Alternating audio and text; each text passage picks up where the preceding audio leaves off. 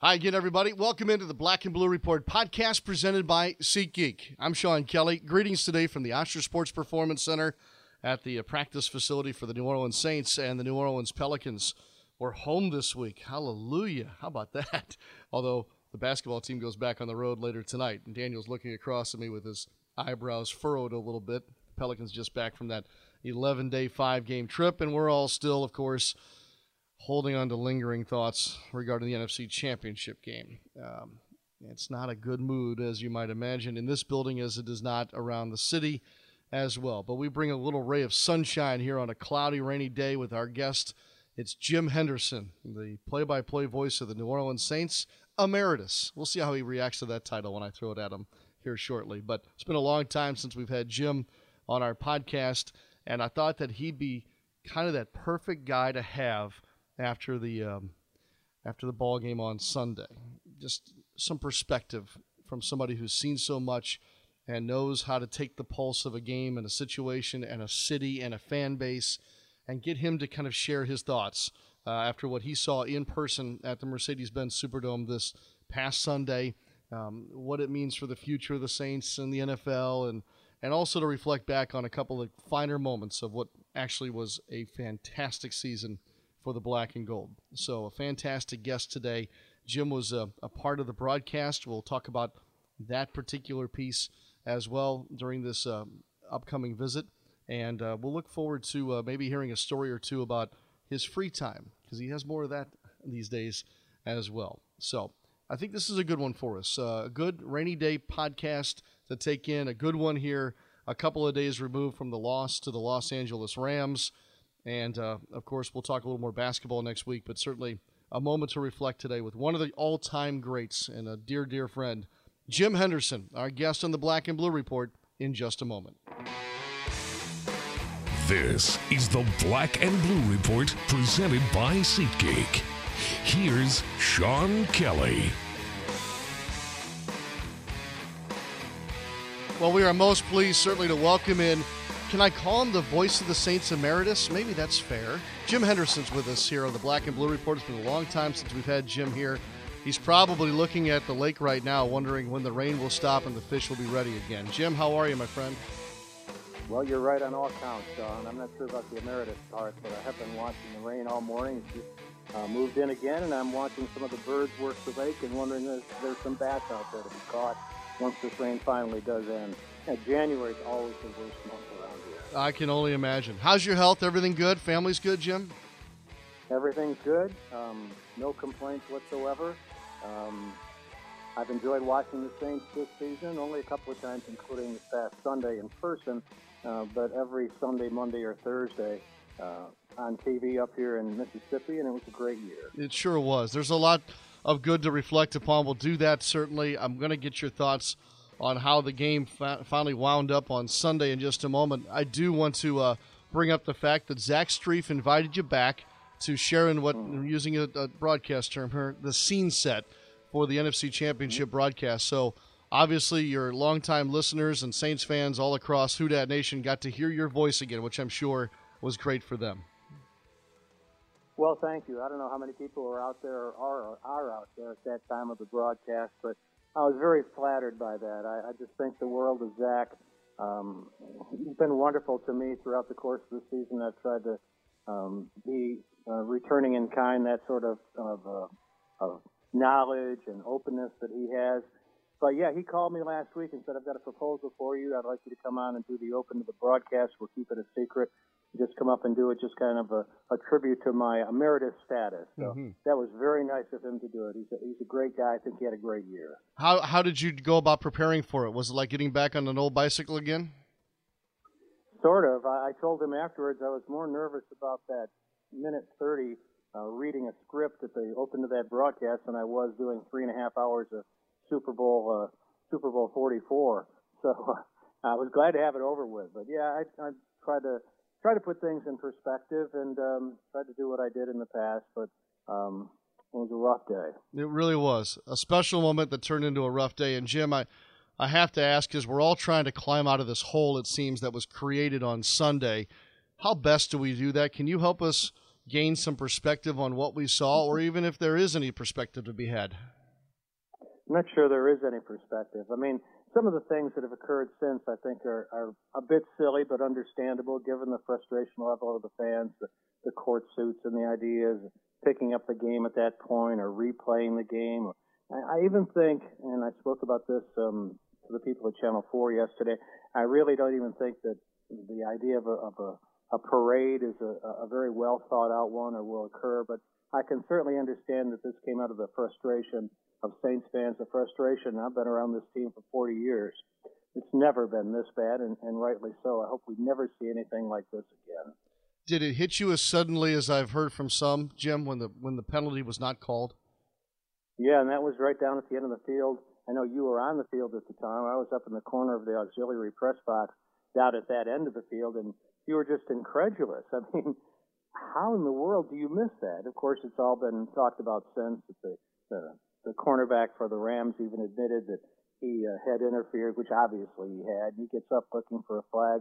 There's no flag there. I mean, that play will be dissected to the end of NFL history. Can you think, over your time in calling the NFL, Jim, can you think of another time where one particular penalty or non-call in this case was as impactful as perhaps this one was? Well, I remember early in my time with the Saints broadcast a couple of games against Atlanta where there were a couple of missed calls, one of which the NFL came back and said there was an error. I think it was a Grover Clemmer flag in the end zone. Jim Mitchell, I think, was the tight end for the Falcons, and they called, I think, an interference call against the Saints that the NFL later backtracked on. But certainly in no game as consequential as this, and I think that's what makes this stand out even more. And you can go back not just with the Saints, but in NFL history, and you really can't find a similar play given the consequences of that call being made right. It certainly is. It's up there on any list that I've seen. And Jim, I talked to folks nationally about this situation, and they're somewhat quick to point out, other factors in the game that played into the Rams' win.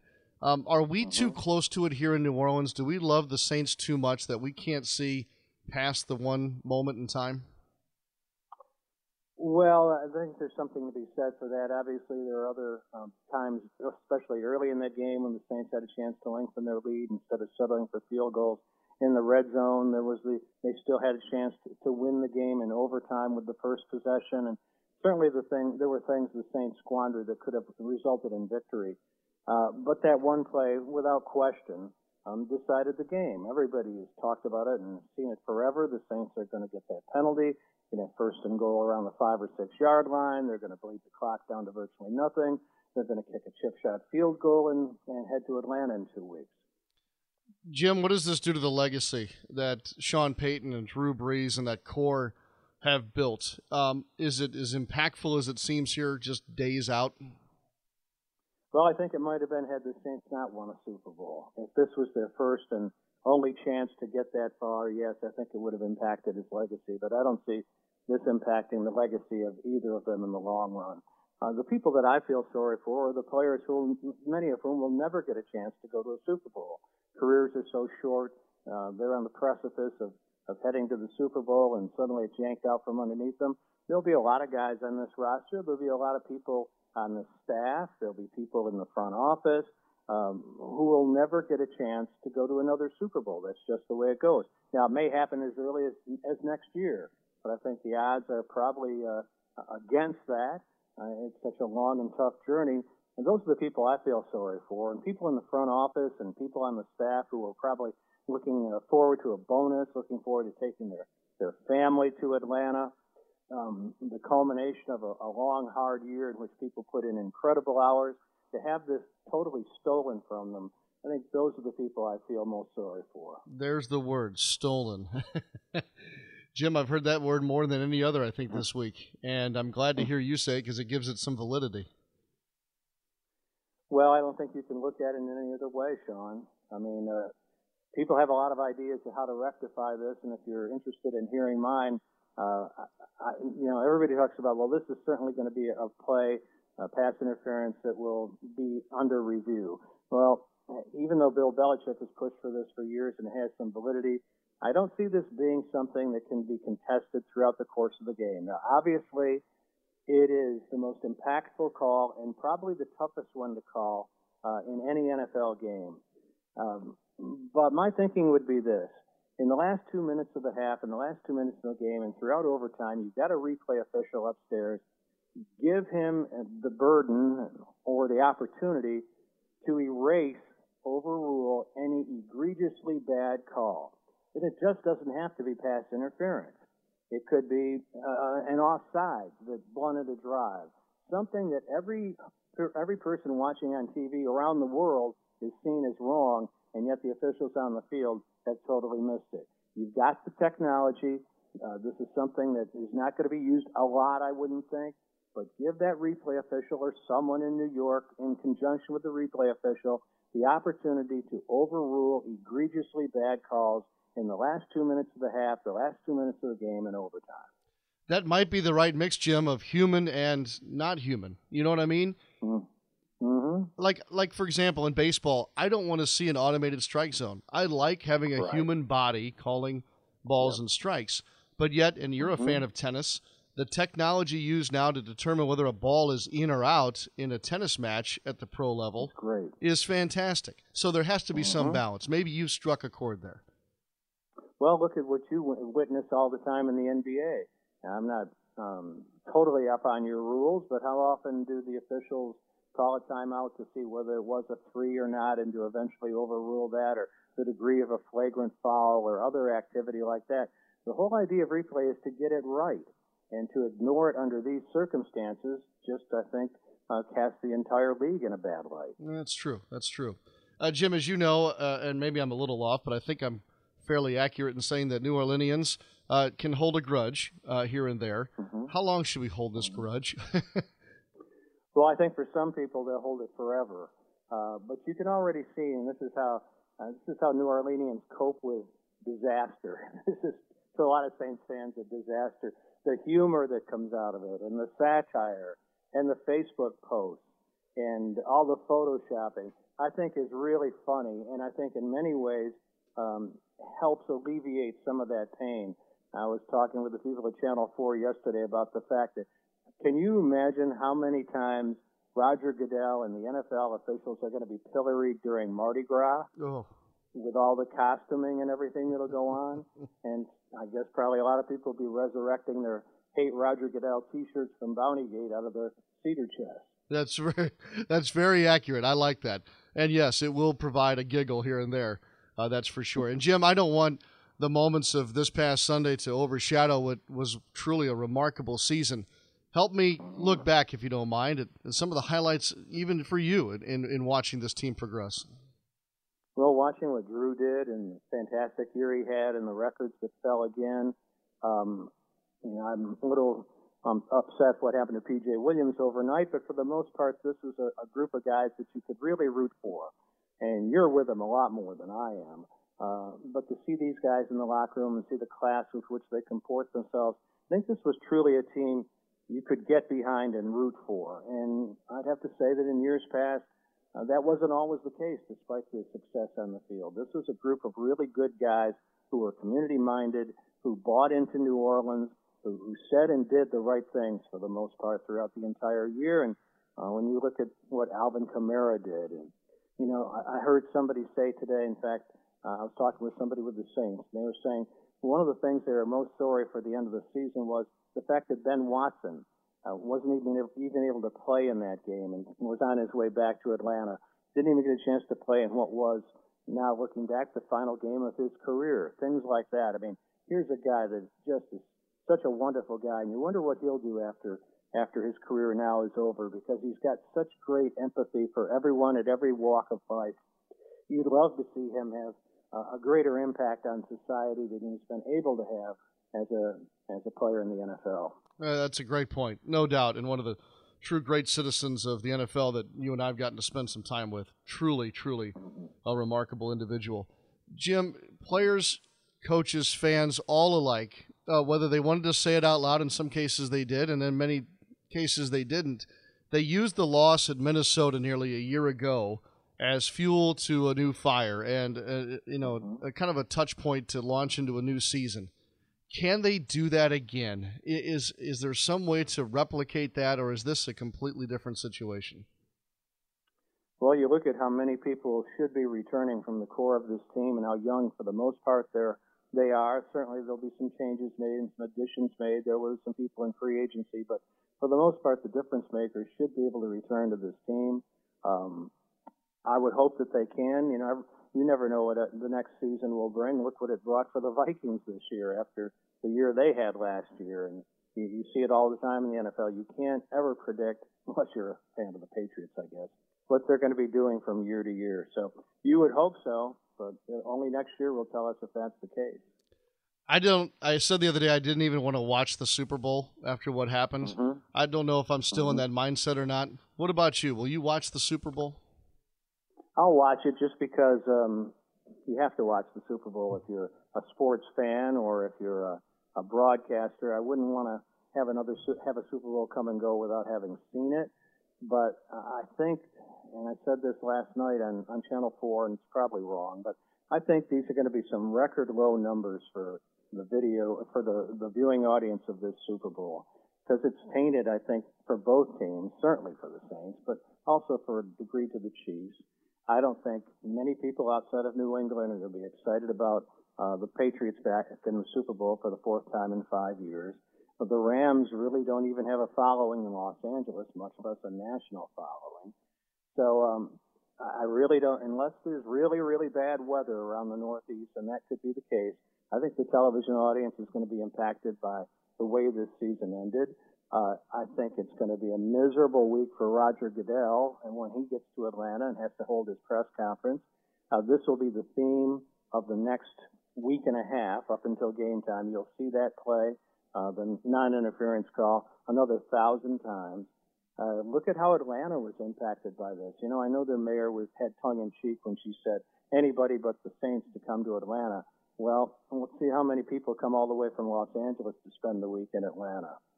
Let's see how many people from New England and yet another Super Bowl come all the way to Atlanta when they're in it almost every year. How much different it would have been had the Saints been in the Super Bowl and brought their contingent of fans to pack hotel rooms and to really change the city, much like they did in Miami for the Super Bowl that they won, Super Bowl 44, or Kansas City, the opportunity to play with the youngest, one of the best young quarterbacks in the NFL, and one of the best old quarterbacks in the NFL, in Drew or Tom Brady. So I think it's going to be impactful on a number of levels. The ripple effect, my friend, just like a good cork hitting the water at the end of a line. You know what I mean? A fishing analogy. Wow. Now, are you talking freshwater or saltwater? Well, since I go freshwater with you, I'll do that. So, yes. Hey, one last thing, Jim. Go ahead, please. One more thought on rule changes. Yep. Because everybody's talking about them. I think another thing you'll see addressed in the off season, and maybe this will be easier than instituting instant replay to address pass interference or non-pass interference. I think you'll see the rule in overtime change. It's already been tweaked once after the Saints in 2009 won in overtime, winning the coin flip, taking it downfield. Garrett Hartley wins the game. A couple of years later, it was changed that you could win the game with a touchdown, but if you kick the field goal, the other team gets a chance to touch the ball. Well, we again saw this past Sunday in the Chiefs game that whoever wins the coin toss takes the ball down the field against a defense that's been on the field way too long and is gassed, just like the Patriots did against the Falcons in Super Bowl 51. Take it downfield and score a touchdown. Game over. Kansas City never sees the football. I think that will change, if only for the playoffs. There's no reason why it shouldn't for the playoffs. And I think I read a statistic that Tom Brady has been involved in overtime in 3 games with the Patriots, and his opponent has never touched the ball in all 3 games. Oh, man. I didn't know that stat. That's pretty telling. And, Jim, you're right. I don't think during the playoffs it should make a difference because we're not talking about, tight TV windows at that point of the year. That's right. Yes. That's right. And then it would also bring into effect kind of like what happens in the college game. You could win the coin toss and defer, and then realize what you had to do should the other team score to win. If they come down and kick a field goal, you can go down and score a touchdown and win, or you can score a touchdown and go for 2 and win. It would bring in another element of the game that I think would be enjoyable. And like you say, this is not in regular season where you got tight windows, and you got second games, and you got a prime time schedule. You can't have a game that goes on forever. I can understand that. But in the playoffs, when you're supposed to be determining the best teams, why not? I agree. No ties in hockey, no ties in World Cup. Yeah, I'm with you. Jim, why don't you go and be on the competition committee this spring?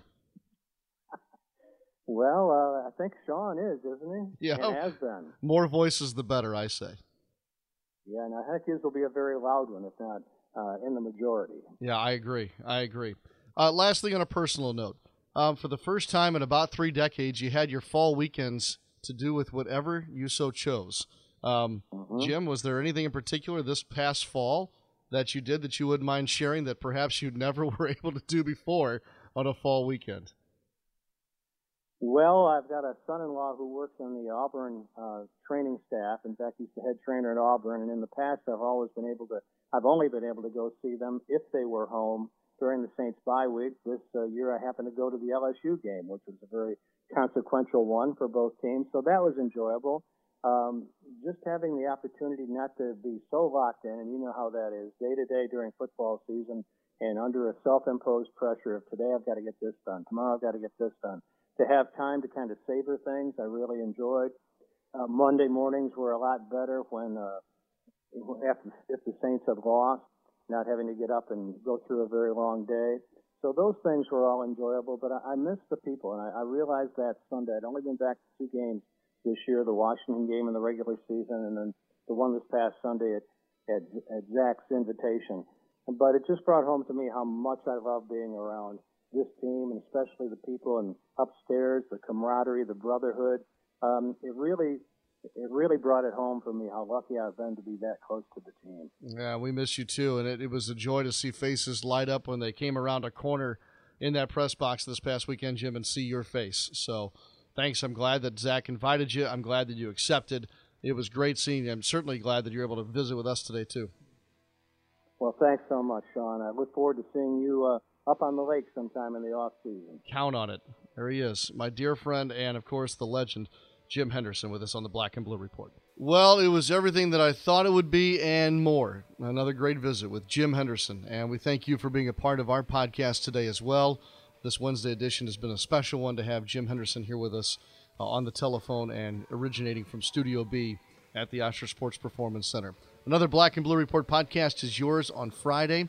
Ashley and Caroline will have that for you. Don't forget, Daniel Salerson and myself are excited to call Pelicans basketball tonight at home for the first time in almost 2 weeks. As a matter of fact, Pelicans and Pistons at the Smoothie King Center on this Wednesday night. Then a quick road trip up to Oklahoma City to take on the Thunder on Thursday. Back home on Saturday to finish the week at home against the San Antonio Spurs. Thanks as always. We appreciate you very much. We look forward to brighter days ahead on the football side. It will be the case. And have, as Jim said, a little giggle, a little laugh, and dive into the satire of the situation as well here in the coming weeks as we head for Mardi Gras and those festivities too. That'll all help us turn the corner, I think. You'll agree on that. I'm Sean Kelly. I'll see you next time here on the Black and Blue Report podcast.